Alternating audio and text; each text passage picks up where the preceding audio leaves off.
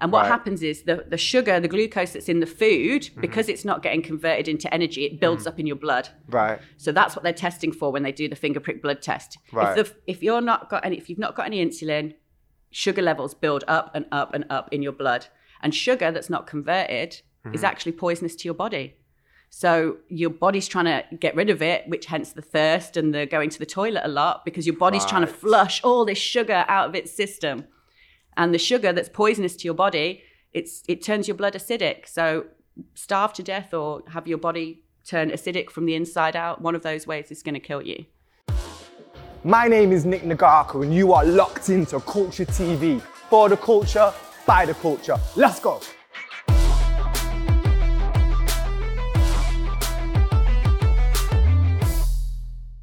What's happening, Natalie? It's good. How's Hi. it going, Nick? Thank you for letting me come and check out your space. Yeah, man. well, It looks thank good. you. So, Natalie, you are, what's the best way to describe this? You are a diabetes consultant and activist. Yes. Right, tell me what that is. So I kind of fell into it. I'm a Yeah. type 1 diabetic myself. So I didn't know anything about type 1 diabetes when I was diagnosed. I don't know anything about type 1 diabetes apart from the very little bits that I've read. Do you know what? Most people don't, because it's so rare compared to type 2. There's like 2 million type 2s in the country, in the UK, and about 400,000 type 1s. Yeah, my stepdad's a type 2. One of my best mates, he's a type 2. Everyone's a type, well, not everyone's a type 2. Yeah, and the media don't differentiate when they talk to you about it. So you'll see headlines that say things like, oh, diabetes can be cured by diet. No, type 2 diabetes can be cured by diet. So there's a lot of misinformation out there. Right. So talk me through what a type 1 diabetic is. So type 1 diabetes is actually completely different to type 2 diabetes. Okay. The only reason they're both called diabetes is because they both affect blood sugar levels. Okay. But type 1 diabetes is an autoimmune condition. So it's a bit like lupus, psoriasis, or, it's just unfortunate. Yeah. You have a virus or a flu or a shock to the system, and are you born a type 1 diabetic? So there's a lot of theories that you're born with a predisposition to being it, and then it's activated by a trigger. That's why most type 1 diabetics are diagnosed at a young age in childhood. Yeah. Because most people have had a trigger by the time they're 4, 5, 6, 7, 8. Yeah. But it's possible to be diagnosed at any age. I was diagnosed at 20. Right. So, and what was your trigger? I had a flu-y type virus, I think. I don't really remember because you don't pay attention, do you? You get a flu, you're like, oh, I've got a flu. And then I started losing weight. Right. And it was probably a month or two later that I went to see some family and they thought I was anorexic. I was I lost about 3.5 stone in a month or two. Really? Yeah. Yeah. Wow. Yeah. So they were telling me, oh, you've got to go and see the doctor. You've got an eating disorder. Yeah. And I was like, no way. What are you talking? I haven't got an eating disorder. You're mad. Yeah. Never in a million years would I thought it was. I didn't know the symptoms of type 1. I didn't know about the losing weight. No one in my family had it. I didn't know anyone who had it. So it was the last thing on my mind. But then, lo and behold, I go to a GP and they went, how are you feeling? And I said, I'm all right. I'm a bit thirsty. And she went, okay, give me your finger. And she took a little finger prick blood test and my bloods were sky high. I mean, they should be between 4 and 7. So this is what I don't... So can you explain that to me? So I've seen my friend who's a type 2 test his blood. Yeah. So what are they testing the blood for? They're basically insulin, which is what diabetes is all about. Yeah. It's a hormone that your body produces and it basically acts like a key. Yeah. So insulin is what converts everything that you eat and drink into energy and fat. Okay. Now, you need energy and fat, not just to run and play sports and things, but you need energy for your brain to work, for your lungs to breathe, your heart to beat, all kidneys, of your liver, yeah, etc. everything. And it's so without sugar, which gets turned into energy, you're going to die. So with type 1 diabetes, you've stopped producing insulin altogether. So no matter what you eat. So in a nutshell, so correct me if I'm wrong. So let's say you eat a sandwich. Yeah. The insulin that your body produces breaks down part of that food to convert it into either sugar or fat. Yeah. The sugar is then used to create energy. Yeah. And the fat is stored as energy for later. Right. So the fat's your storage, the sugar is your energy that you need immediately. Well, I mean, it all gets broken down into sugar. It all gets broken down into glucose. Yeah. But it just depends. If you use the glucose, it's energy. If you don't use it, it gets stored away as fat. Okay.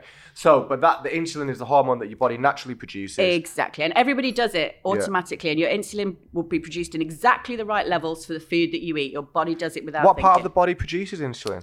It's produced in cells called islet cells, which are in your pancreas. Right. Which is an interesting point because there are some people in the world who've had things like pancreatic cancer and have their pancreas removed. And so by default, they then become diabetic. Oh, really? Yeah. Okay. So there are other ways that you can become diabetic as well as, just being unlucky. Yeah. But basically, without insulin, everything you eat and drink will just go straight through you and you'd eventually starve to death.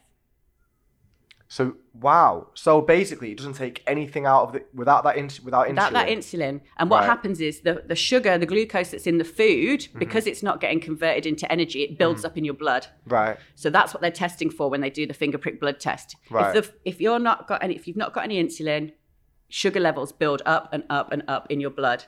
And sugar that's not converted is actually poisonous to your body. So your body's trying to get rid of it, which hence the thirst and the going to the toilet a lot, because your body's trying to flush all this sugar out of its system. And the sugar that's poisonous to your body, it turns your blood acidic. So starve to death or have your body turn acidic from the inside out. One of those ways is going to kill you. Wow. So you were 20, you found out you're type 1 diabetic, then what? Wow.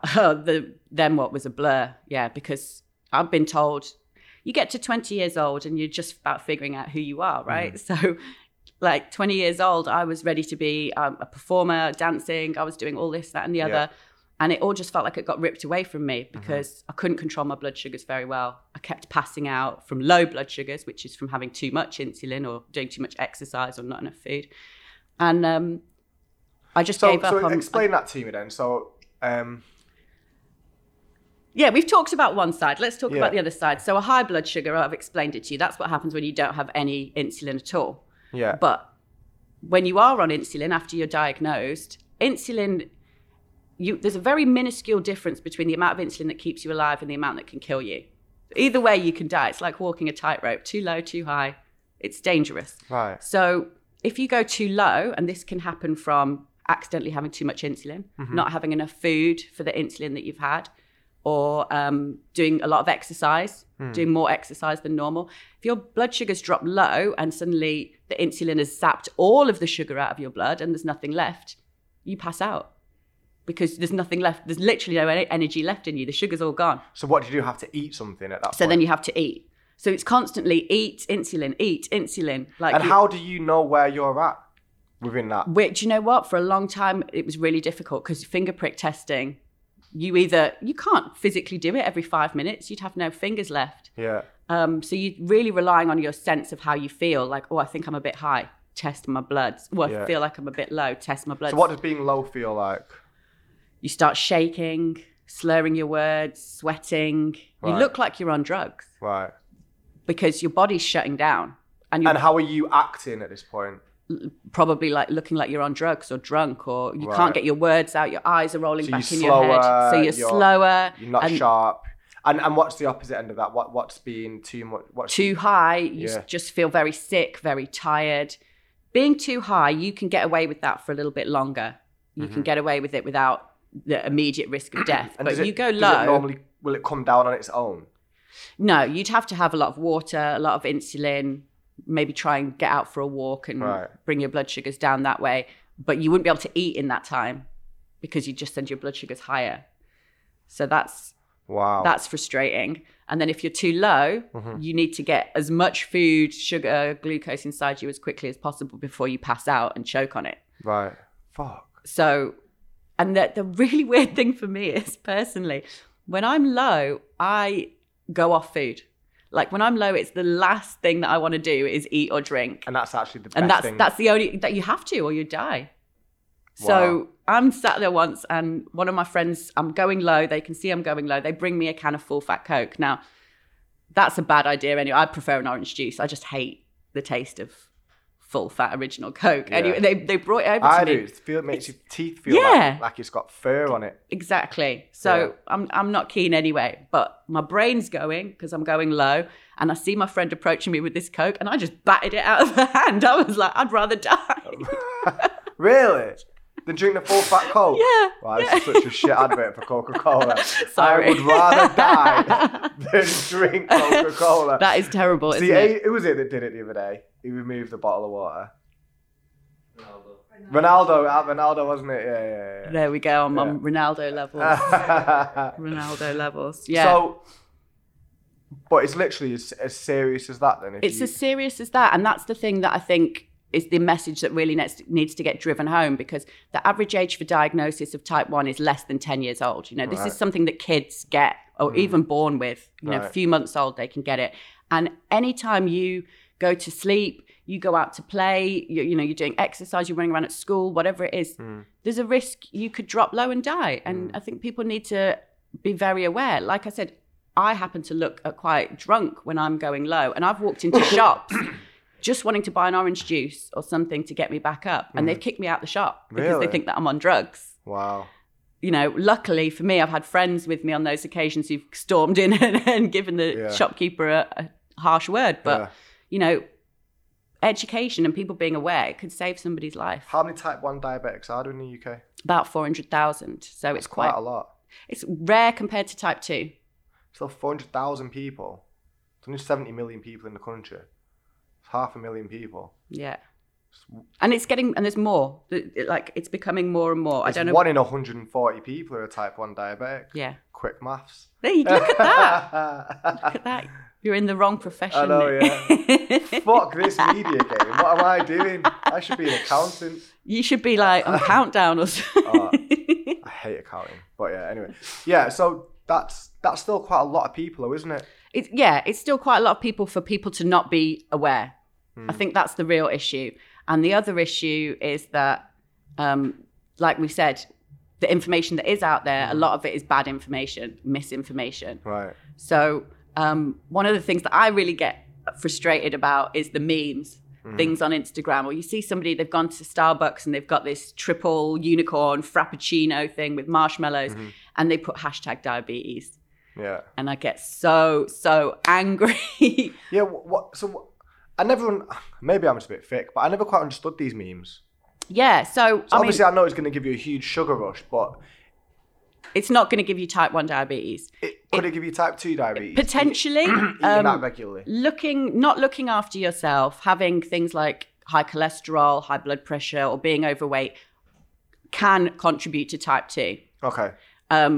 Not to say that everybody who gets to type 2 has had one of those things, but they're definitely things that, you know, you should be aware of. If so an unhealthy lifestyle essentially is gonna bring you closer to that brink to type 2, but not type 1. Type 1 is an autoimmune condition. It's literally just bad luck. Right. And to perpetuate these myths that somehow or another you've brought it on yourself is one thing if you're dealing with adults. But like I said, if you're dealing with children and you're telling them that they deserve this condition because they've brought it on themselves because they've eaten, that's absolutely disgusting. And it triggers people's mental health. And when you've got poor mental health, you're not going to look after yourself. And looking after yourself is on a daily basis, 24/7, is absolutely crucial if you have type 1 diabetes. So what is it? What is a typical day like for you with type 1 diabetes? I think it's safe to say there's no typical day. Right. You could do the same thing 2 days in a row and get totally different results. Really? Yeah. So you can't formulate this? No. It's when I was first diagnosed, I was told food makes your blood sugars go up, insulin and exercise make your blood sugars go down, and that's it. And what we've realized more recently in the last few years with research is there are actually 48 factors that can impact your blood glucose levels, and a lot of them 48 factors. 48, and a lot of them are very unquantifiable. It's things like the heat. So for me, and to make it even more complicated, every diabetic has a different reaction. So in heat, my blood sugars drop. Right. How do you quantify for that? How do you go, oh, I'm X amount hot, I need to have X amount less insulin right now? You can't. For some other diabetics, the heat makes their blood sugars rise. So do you have to look at the sugar content in food? Yeah, all the time. And do maths, and do serious maths. Say it, not quick maths. Not quick maths. Not Calculator maths. Like, yeah. And I was never, maths wasn't my strong point. So like, let's say you go on a night out. Yes. How does that work? Okay, so I'm going on a night out. Can you drink? First of all, you can drink, but you need to be very aware that alcohol has a completely unique effect that no other food or drink has, which is that initially your blood sugars will rise from the sugar content, but late alcohol itself has a delayed effect that makes you drop later. So there have been lots of examples of young people going out, drinking, going to bed at a normal level, and then dropping in their sleep and not waking up. So That's fucking scary. ideally, if you go out drinking, you want to go to bed high. You want to go to bed higher than at a healthy level because you are going to drop in your sleep. Right. So food is key. Not drinking on an empty stomach. I mean, that's normal for most people, but especially for diabetics. Right. You start making yourself sick. You Yeah. can't control your blood sugars. So how would you like? How would that work for you? Let's say you're going out on a night out. Going out on a night out, you've got to make sure you've eaten something beforehand. And how much can you drink? Can you drink as much as your friends or? No, I mean, you could, but you're putting yourself at risk if you're doing that. If you're not in any fit state to see what your blood sugars are, or if you pass out. Yeah. And so would you have to be injecting on your night out? Yeah, most people would have to be injecting. I wear an insulin pump now. I've got a monitor here and I've got a pump here. So how does that work? So these stuff, honestly, I'm like full cyborg. I'm full Terminator with this stuff. Okay. You can like show which camera can we get this on? Yeah. Right. So this is my insulin pump. Yeah. This replaces injections. Okay. So I put one of these on. I fill it with insulin. That's got a 3-day reservoir of insulin. I stick it on. It shoots a little cannula into my leg.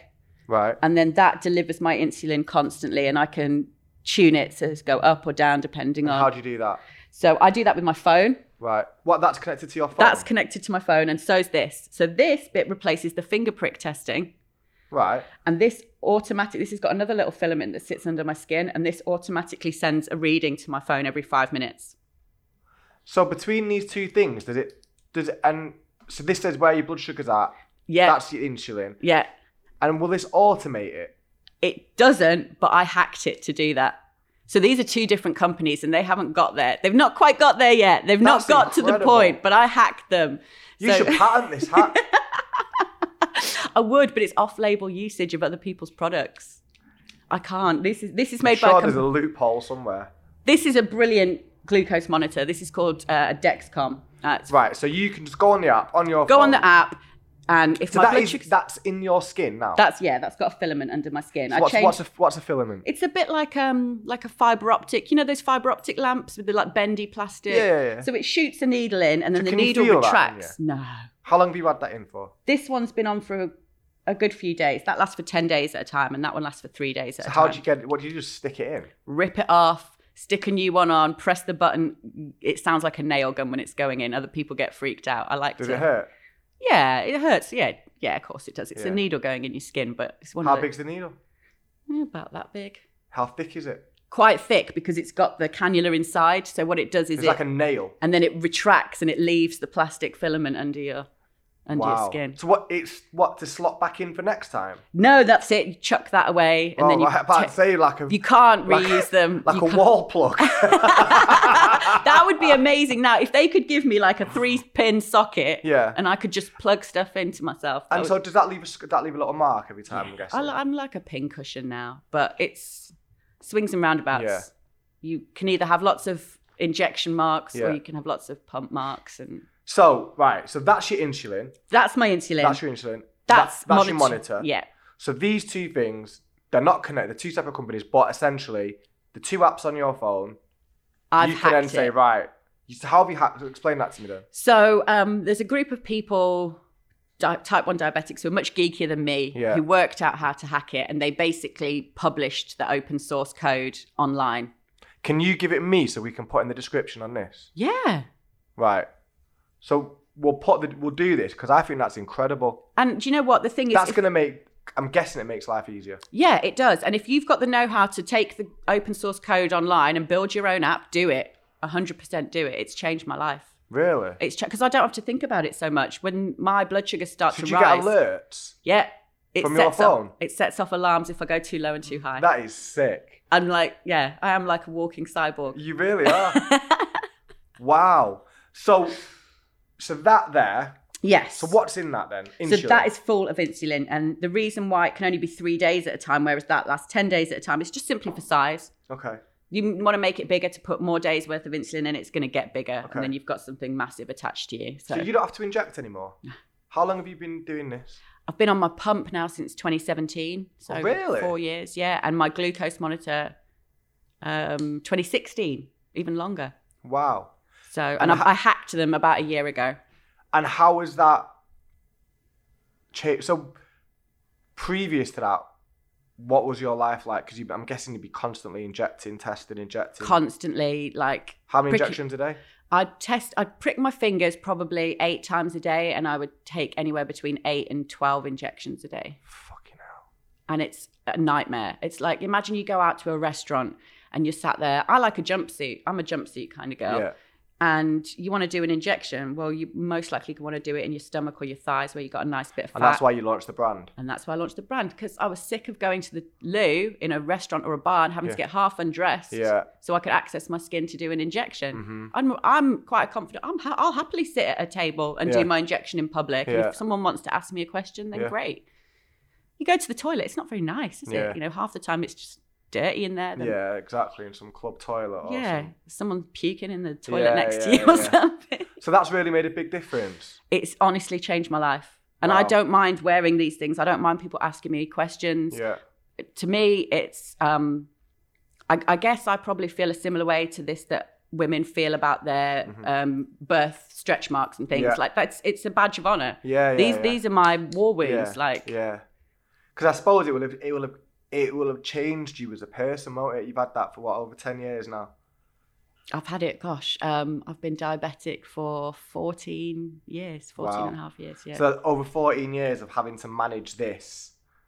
And like you said, like we were saying, I think we were saying it off camera, or we might have said it on camera, but it's basically a life or death, isn't it? Yeah. It's life or death. You don't have a choice. You know, people come up to me and say, oh my God, how do you inject yourself? I could never do that. Well, if you were going to die, you'd do it. So who gives you your insulin? Who gives me my... So how do you... I'm assuming you get that from the NHS. I do. I'm very, very lucky that we live in the UK and the NHS provides that insulin. Is that what that is there? Can I have a look at it? Yes. This is... I brought a little vial of insulin in for you. Now, I probably get through 2 of those minimum a month. So it shows you actually how little volume of insulin you need. It's a very small amount. 2 of these a month? Yeah. How much is in that? 10 mils? 10 mils. So 20 mils a month? Yeah. So nothing, that keeps, is it? Keeps me alive. Wow. It's crazy. So how much would this cost the NHS?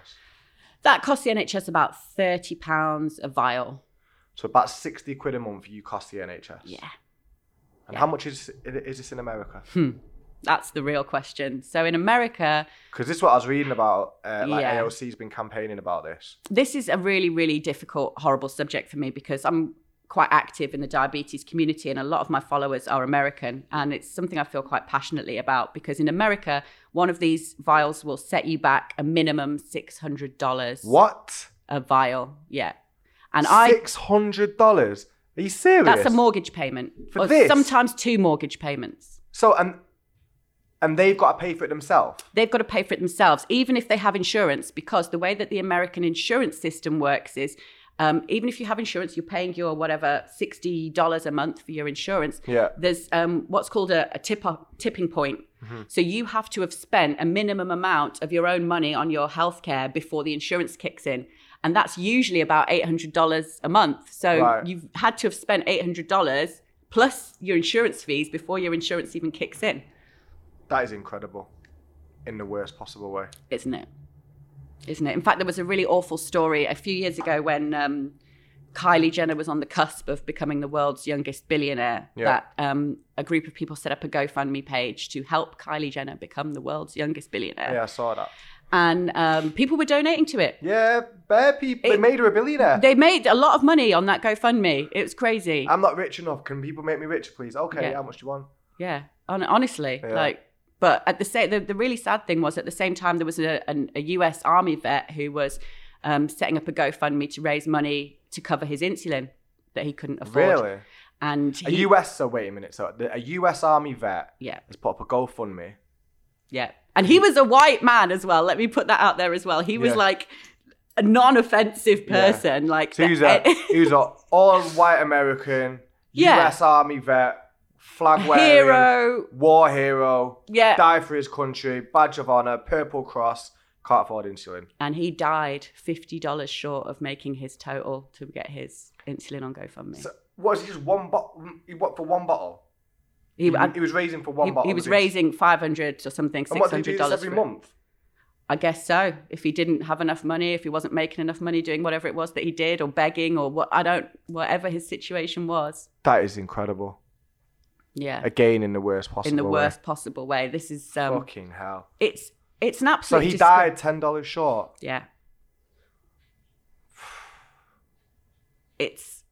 I mean, and this is coming from, you know, the leader of the free world, America. Yeah. This is just. Why is it $600? So there's a couple of reasons why this has been allowed to happen in America. It's mainly down to their laws. Mm-hmm. So there is no law at the moment against pharmaceutical companies price gouging. Mm-hmm. They can essentially price things at whatever they want. Yeah. And also in America, producers of insulin, there's not much competition. There's basically Sanofi and Eli Lilly, because insulin's very hard to transport.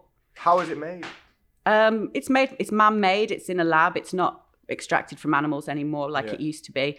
But you have to keep it refrigerated. It has a very short shelf life, unrefrigerated. But it can't be frozen. So you couldn't put it in a hold of a plane, because if it freezes and then defreezes, it doesn't work anymore. Right. So it's difficult to transport. So the lack of competition and the lack of law for price gouging in America has allowed the pharmaceutical companies that make insulin over there to just increase and increase and increase their prices. The diabetics can't live without it, so they don't have a choice. They're paying for it. But what's really particularly sad about it is that in 1920, when insulin was discovered, the two doctors who discovered it sold the IP, their intellectual rights protection, for $1, because they said that insulin belonged to the people. What pharmaceutical companies have done since is they changed the recipe really slightly, tiny little like changes that don't actually affect what the thing does, but it means they can repatent it. Once they repatent it, they can sell it for whatever they like because they own the patent. That is crazy. That is crazy. They've got it all wrong over there, haven't they? There are people in America who are driving to Mexico and Canada to try and buy their insulin over the border. For example, in Canada, that would cost them about $21 for a vial instead of $600 to $900. It's like they're using they're not looking at the value of the actual product. They're looking at the value to life and then pricing it according to that. Yeah. Which is just immoral on every possible level. It's the most disgusting. It's like dangling a carrot in front of a starving person and saying, how much is it worth? Well, it's worth a lot more than 20p than it would be if it was in the supermarket, because I'm starving and I'm in the desert. It amazes me how patriotic Americans still are, because if that was us over here, we'd be going... Oh, there'd be riots. Yeah, absolutely. Brits would riot about that. We wouldn't stand for that. We cuss the government for much less over here. Yeah. Much less. Yeah, that's insane. Yeah, so... that is absolutely insane. Insulin prices around the world, it's a really, really touchy subject. It's something that's really important to me. Yeah. Like I said, most of the people diagnosed are babies. We're talking about lives of children here. So, let's say, for example, if you're in a low-income household in America, you're earning a family of 4, you're bringing in a couple of $1,000s a month or something in a low-income household, and you've got a child who needs 2 bottles of this a month, that's $1,200 you've got to then pay out every month just to keep one child alive. You've got $800 left. How much is your rent? $800. Do you know what I mean? Rent in America is not cheap. Even in Middle America, in the small states, there's no cheap rent in America. No, these people end up homeless. They've just not got that system right, have they? They don't value their own citizens. How can they when they're doing things like this? They're valuing profits over people. They value capitalism first, don't they? Yeah. That is crazy. Yeah. So as if it wasn't difficult enough, you know, dealing with something every day that takes a toll on your mental health, that you have to think about every decision that you make, you have to decide, oh, can I go here? Have I got enough insulin? And then add on to that as well. Yeah. These people who are concerned they can't even afford their insulin. Is there talk of a cure for type 1 diabetes? It's often joked about online because people every now and then say that 5 years there'll be a cure, and you get people who pop up and say, oh yeah, they said that 5 years ago. Yeah. There's a lot of really interesting research happening around the world right now. Really, really Like exciting. the stem cells, like the stem cell research. Like stem cell research. There's also a woman in America, in Massachusetts. What is her name now? Dr. Faustman, and she is doing some interesting research with the BCG vaccine. Okay. She's used concentrated doses of the BCG vaccine, the tuberculosis vaccine, in phase 1 human trials, and has cured, and I say cured because they're obviously trying to work out how long this will last, but she's given about 3 or 4 type 1 diabetics 2 or 3 years free of insulin. Really? Yeah. And they can just live normally? They can just live normally. Now, we're yet to find out if they're going to need to come back in for top-up BCG vaccines, how long this will last, if it will go back to normal. But so they were functioning type 1 diabetics previous. They've had this injection. Yeah. So that's essentially a cure, right? That's essentially a cure. She's in phase 2 human trials. Would you do it? I wished I was in America to do phase 2. I would have gone on the trials. I totally would have. Have you got done. to be an American citizen to do it? You had to be able to go back to Massachusetts every 3 months over a 1 or 2 year period. And they wouldn't pay you for that? No. Oh. No, I know. You're getting paid enough with the jab. But that's good news. That's exciting. The unfortunate thing is because she's in America and she was essentially going to potentially cure something that the pharmaceutical industry make a lot of money off. They'd have bought that right up. She didn't get any government funding or, mainstream fund. She's doing phase 2 human trials through private funders. Right. Wow. Good news though. Amazing news. Yeah. Amazing news. My dad's got Parkinson's disease, and he's had it for a long time now. And it's like you're saying, they say it's 5 years away, it's 5 years away. And they've been telling my dad that for 20 years, it's 5 years away. But it's good to see that there is actually some breakthroughs. I mean, they got that COVID vaccine out pretty quick, didn't they? Yeah, that was interesting, wasn't it? Yeah. That when they really want something to happen. When you remove all the red tape and the bureaucracy.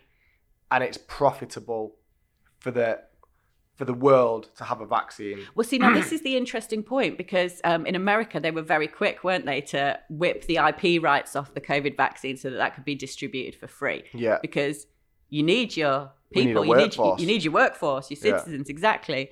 But when it came to insulin, where they were thinking, well, we can actually, the workforce will keep themselves alive because they'll pay for their... Yeah. They're not taking away. Well, they're not gonna swap $600 for a little bottle of insulin twice a month, $1,200 a month to cure someone for what, maybe $1,000, $2,000 for the one injection. That makes no financial sense, does it? Exactly. In fact, there was an interesting slide at a Goldman Sachs event recently, an investment banking event, which said the slide headline was, "Is curing patients really profitable?" Fucking hell. The world has just gone crazy, hasn't it? Yeah. In every possible level, like human life and morality and stuff like that, it's just got no value anymore. No. Not to the big capitalists, businesses and bankers. This is it. This is why... And they're running the world. They're making all the decisions that affect all the... Why does every conversation I have end up being about the umbrella companies that own the world? It does. It's something I'm really passionate about. It's probably about a dozen companies that own every major brand in the world. And they're old companies. Yeah. You know what? We were doing something the other day about slavery. And those companies that profited massively off slavery, you've never heard of them. No. But they still exist. And they own all the companies that you have heard of. Yeah.